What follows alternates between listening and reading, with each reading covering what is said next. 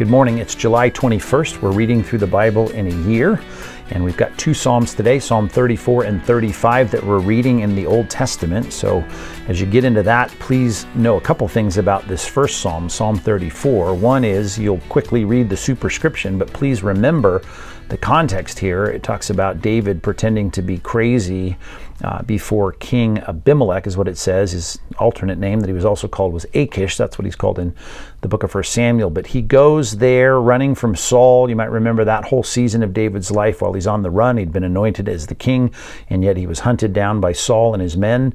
And he is doing something in this passage that I would never condone. As a matter of fact, I think some commentators rightly say this was a low season in David's life in terms of his trust in God.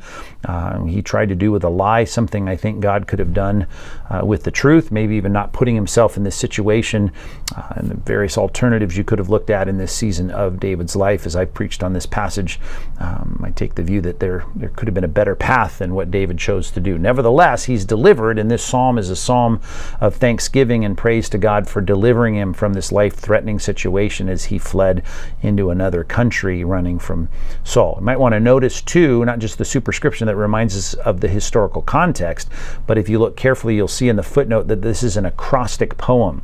It's an acrostic poem, not in English, of course, but in the original language of Hebrew. And in Hebrew, every verse in this psalm it follows the pattern of the Hebrew alphabet: Aleph, Bet, Gimel, Dalet, Hey, Vav, Zayin, all the way down to Tav. The Hebrew alphabet here is represented by the first word and the first letter and the first word of every verse in this psalm. So that was one of the mnemonic devices. They would certainly be able to memorize it more easily. It's a literary device, a poetic device, and it's used here, we're assuming, as David looks back on this situation of how grateful he was for God's deliverance. And a lot of great lines in this psalm. So read it carefully and thoughtfully and prayerfully, remembering the historical context.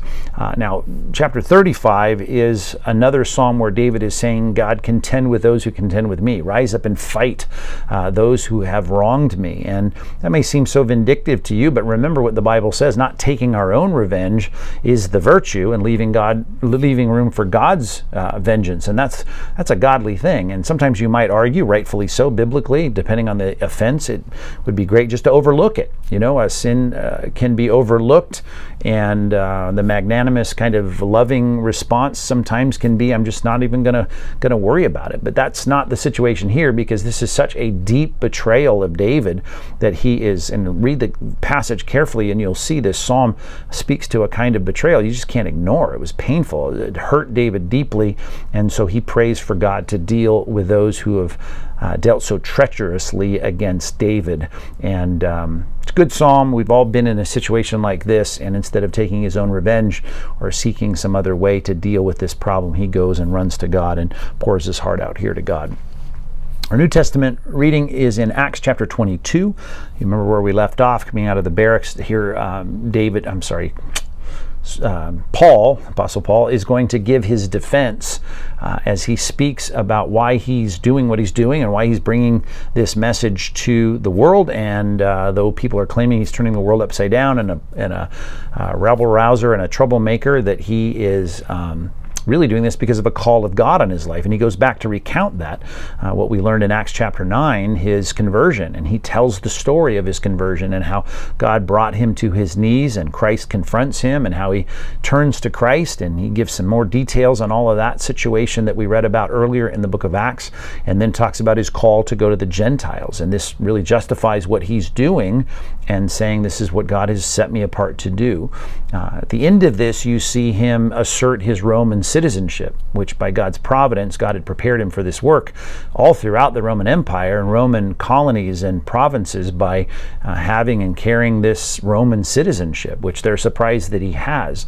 And that was a good thing, and it kept him alive as long as it kept him alive, and that was a gracious thing for God to prepare him for that ministry with that background.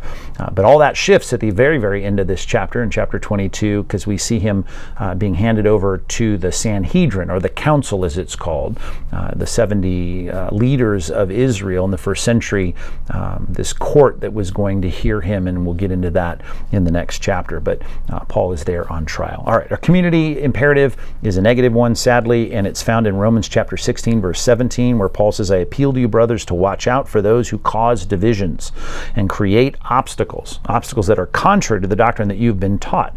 And here's the command: avoid them. I put it this way: avoid the ones causing trouble. Avoid the ones causing trouble. And there's always within a church or a community people that cause trouble.